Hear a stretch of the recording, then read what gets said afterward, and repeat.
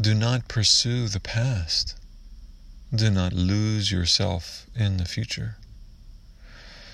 The past no longer is. The future has not yet come.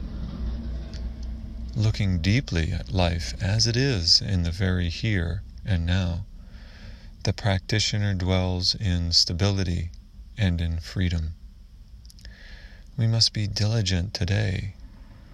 To wait until tomorrow is too late. Death comes unexpectedly. How can you bargain with it? The sage calls one who dwells in mindfulness night and day one who knows the better way to live alone.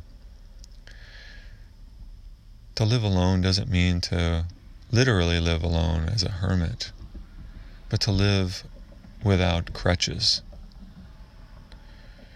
We constantly find ourselves being pulled by the past and anticipating what the future will bring. Meanwhile, this moment, this present moment, slips through our fingers like water. Our practice is to return to the present moment again and again and again and again.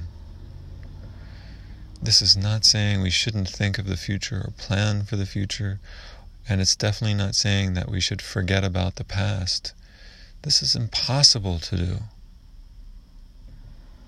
Yet, if we want to deeply consider our future and to learn from our past, we can only do that if we're fully present and aware of the realities of this moment, responding to the present realities, not to the realities of the future or the past.